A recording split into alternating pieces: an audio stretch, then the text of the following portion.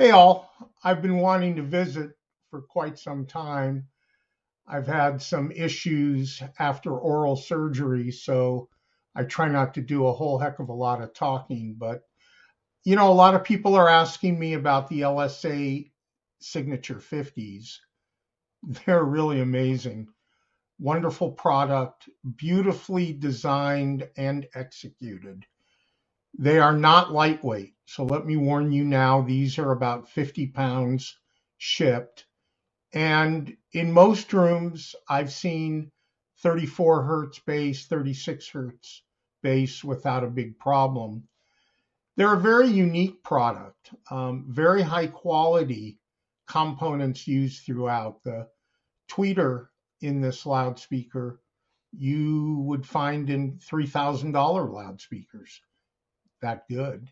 And Viet came up with a very unique quasi-transient perfect crossover. So what that means is both the woofer and tweeter are in the same absolute phase and time alignment. The acoustic peaks and big crescendos in music are produced with a very minimum of time smear. They're super crisp.